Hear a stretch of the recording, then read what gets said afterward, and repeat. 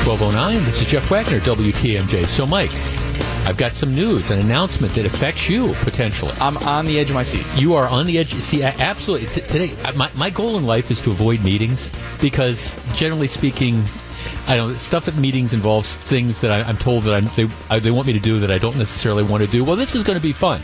Starting tomorrow, we are going to go live on Facebook Live for the first couple segments of the program. I think the plan is to try to do it on an almost everyday basis. So when you are here during the news, you will at least partly, potentially, be on Facebook Live. So people can see your smiling face and your, freshly starched shirt and your tie and all those things. Well, I've always been told I have a face for radio, so I'm looking forward to it, Jeff. I don't, so that's exactly it. So just spread the word around the news department that, on an almost daily basis, and again, this is our plan. We're going to do this kind of as a trial run. We have gone Facebook Live on different segments. We used to do Pop Culture Corner and stuff, but we're going to try it out. First segment or two, generally speaking, probably between 12:08 when the program starts to 12:30 or so. We're going to be on Facebook Live every day, and of course, I can read and respond to your Facebook comments. Just another way to make it easier to take in WTMJ. All right, if you follow me on Twitter, it is at Jeff Wagner 620. You got an indication of where I was last night. And I admit I geeked out.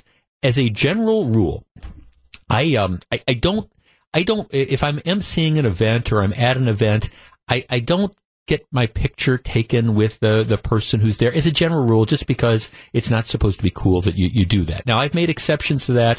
When Jim Lovell, who was the Milwaukee guy who was in charge of Apollo 13, when he was here a couple years ago, I was emceeing this event. You bet I stood in line to get my picture taken with Jim Lovell. But in general, I don't do it. So last night, my very dear friend Evan and I, we're going to go to Canton, Ohio next week to see Jerry Kramer admitted into the Hall of Fame. But there was this special event in downtown Appleton. I was talking about this with Jerry Bader. It was a fundraiser for this museum that they have in downtown Appleton. And as soon as I got done with work, ran out, picked up Evan, went by my house, took the dog out, and then we got on the road, got to Appleton about 5:30. The event was from like 6 until 7:30 or so in this wonderful museum in downtown Appleton. It was very intimate. There were probably only, I'd say, 80 to 100 people there.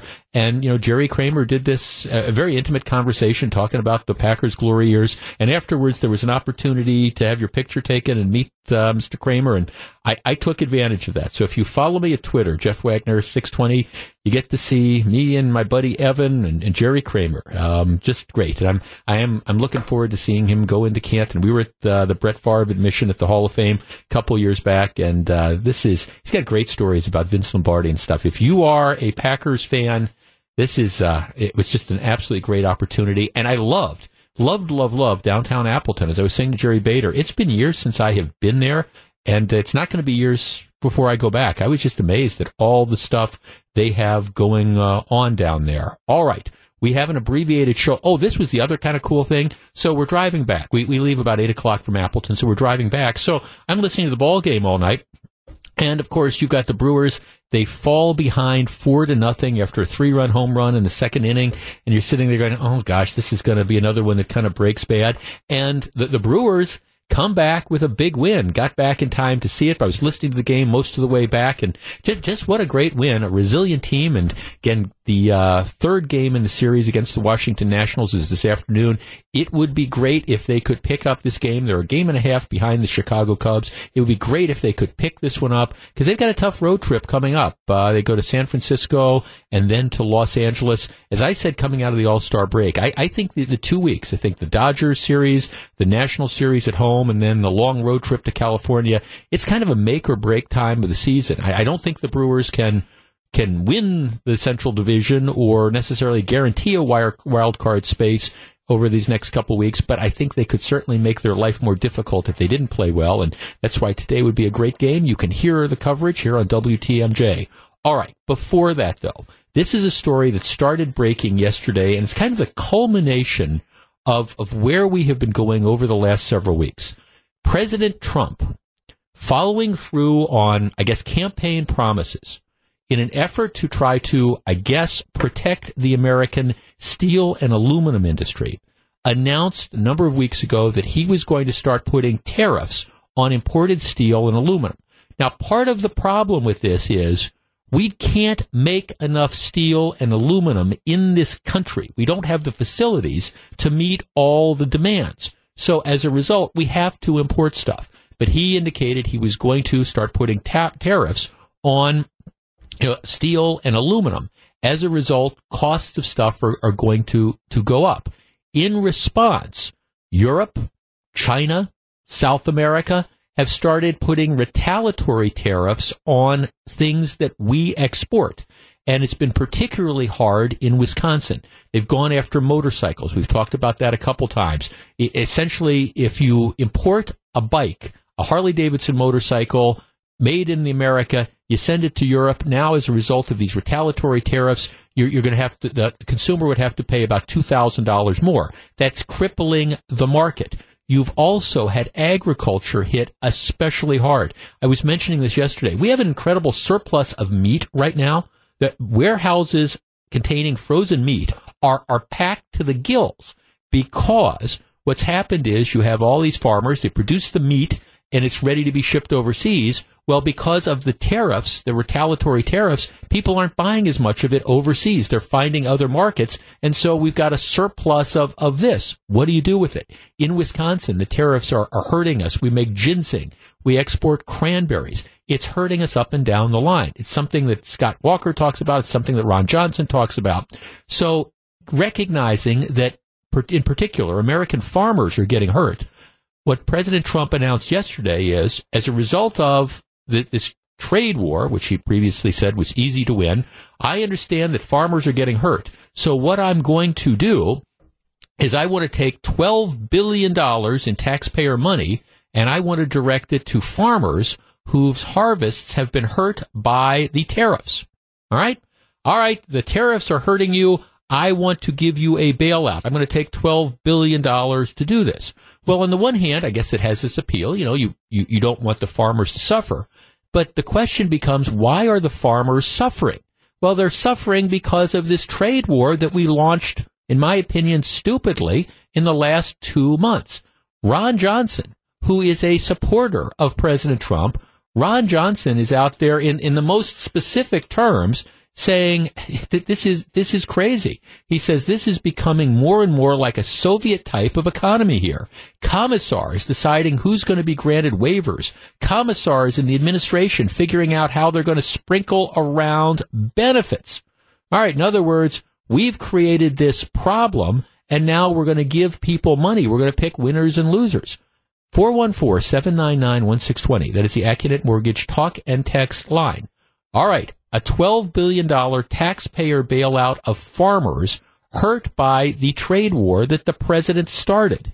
Is this a good idea? 414-799-1620. By the way, U.S. Senator Tammy Baldwin, she is in favor of the handouts to the farm industry. I don't think this is the way to solve it. What do you think? 414-799-1620. We discuss in just a moment. If you're on the line, please hold on. It's 1217. Jeff Wagner, WTMJ. 1220, Jeff Wagner, WTMJ. And look, and don't get me wrong, I feel bad for the agriculture industry, the farming industry, in particular, Wisconsin growers who are getting hurt by this trade war that's supposed to be so easy to win. I just don't think the answer is, all right, we're going to take $12 billion in taxpayer money and bail you out. What is the answer? Well, the answer is, let's get past this. Rescind the retaliatory tariffs. Let's go back to a more normalized thing. Let's if we need to renegotiate, trade agreements, let's renegotiate trade agreements. But nobody is winning this trade war. 414-799-1620. Let's talk to Mark in Waukesha. Hi, Mark. Hey, Jeff. How you doing? Good. What do you think about all this? Well, here's the thing. What I would love to hear, and maybe I just missed it along the way, but somebody needs to articulate what Trump's long-term strategy is with this. I think the analogy is when Scott Walker was making a lot of the changes that he did, very unpopular, very controversial in the beginning, but they really proved themselves out, in my opinion, to be the right thing to do. Right, but we all saw the end game on Act 10. We saw where that was going, yeah. Right. So with Trump, with what he's doing now, especially the way that he promotes it and what he puts out there is just, it's really kind of hard to understand what his bigger vision is, because if the end game is to really completely get rid of tariffs, then it sure seems like we're taking a rocky road to get there. Yeah, I mean, I think he would say the end game is to promote more fair trade. But what's happening is, what's happening is countries that trade with the U.S. are finding that they can trade with other countries without having to do this tariff. I think what's happening is we are actually driving people in Europe or in Canada or in China away from doing business with the U.S. They're finding other sources. And my concern, to tell you the truth, Mark, is even if this all calms down, will they ever come back and continue to buy stuff from the U.S., or will they say, hey, we found a supplier in New Zealand, we like it, we'll continue to bring stuff in from New Zealand? That's my concern, the end game, like you talk about. Right, and I'm just wondering if Trump, in his strategy or his philosophy, if he understands that this is a very high-risk situation. Thanks for calling. You do, and see, what bothers me the most, well, there's many things that bother me, but we got into this issue because this is something the president was talking about when he was running for office, about aluminum and steel. The problem with this is aluminum and steel industries are a very small part of the American economy.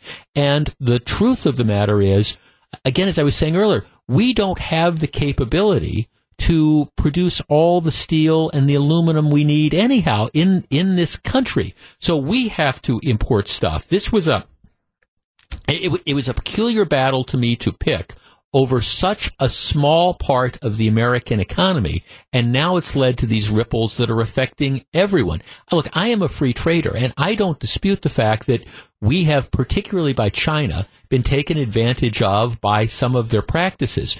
But this is really, and I hate to use the cliche, but to me this is cutting off our nose to spite our face. David in Brookfield. David, you're on WTMJ. Hi, Jeff. Hi, David. I agree with a lot of what you have to say. One of the problems that I have is because of the tariffs that have been established, the problem particularly faced by the farmers is because of how fragile their economy is and how close to the vest they have to play it much of the time. Mm-hmm. That we need to support the farm industry because one bad year can destroy a family farmer. And I think we approached it, the whole tariff situation, incorrectly, that it should have been negotiated. Yeah, what you're saying is what you're saying is that we've screwed the farmers over, so now we have to bail them out because of this. Well, yeah, and I get it. That's not yeah. And you had said the aluminum and steel industry is such a small portion, and that's I guess you need to choose your battles more effectively, right? And also make sure that you have an exit strategy that if this doesn't work, where do we go from here? And I'm not sure we have that all figured out at this point. And that's the danger of establishing tariffs. I'm not a fan of it. Free trade is obviously the best answer, but we also have to protect the American industry and particularly farmers of what's happening with their exports and things like that. Well, David, absolutely. No, and Dave, thanks for calling. So I'm kind of up against the clock. I apologize. But, and I don't disagree. But, see, this is kind of the approach we have, and I applaud the president when I think he's right. I think he's been wrong on this one from the beginning, and I think a lot of people, a lot of conservatives, a lot of Republicans thought he's been wrong as well, and this is the effect of this. So you go in with this Wreck-It Ralph approach towards the tariff issue. You want to help aluminum, steel, fine. Now you've got the whole world hawked off at us, not just at him, but, they're using these things to make it difficult for American businesses to export stuff, and so now the farmers are hurting. So what's the only thing? It's a bailout. And to me, what you got to do is we got to go back to square one. I think this was poorly thought out in the beginning, and I understand that Senator Ron Johnson is being kind of direct, but in a way, when you think about it, he's right. I mean, now this is the thing. We're going to pick winners and losers. We're going to create these policies. It's going to hurt certain industries. Well, we don't want those industries to be hurt, so now we're going to bail them out. Maybe the reality is, given where we are, we have no choice but to do that bailout. But how did we get there, and how do we get out of this mess?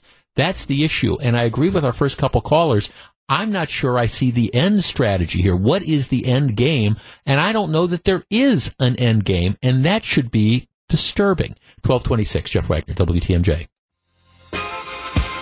1229, Jeff Wagner, WTMJ. Brewers baseball coming up in just a couple moments. Maybe we'll open up the phone lines on this tomorrow. The story, the Milwaukee Bucks dancers, the Bucks dance team. Apparently they have decided, and this is, of course, we live in a world of political correctness. Many of the dance teams, sex sells, and they have the dancers come out, the NBA dance team, they come out and they're in sort of skimpy outfits. The Bucks have decided to buck that trend. The Bucks have decided to go the other way in kind of a nod, I think, towards political correctness to an extent. We don't want women to be seen as sex objects and things like that. So they are coming out with costumes that are less revealing, show less skin, and tone down their sexy routines, which is interesting because, again, that's not the trend in the NBA. The Bucks think they can be trendsetters. I tell you the truth, I never thought their outfits were particularly skimpy or the routines were particularly outrageous or over the top, but they're moving the other direction. It'll be interesting to see whether this happens or not. Bottom line is, if the team wins, nobody's going to care what the dancers look like one way or the other. It's 12:30. I'm out of time. Let's head to the WTMJ Breaking News Center. Here's Melissa Barkley.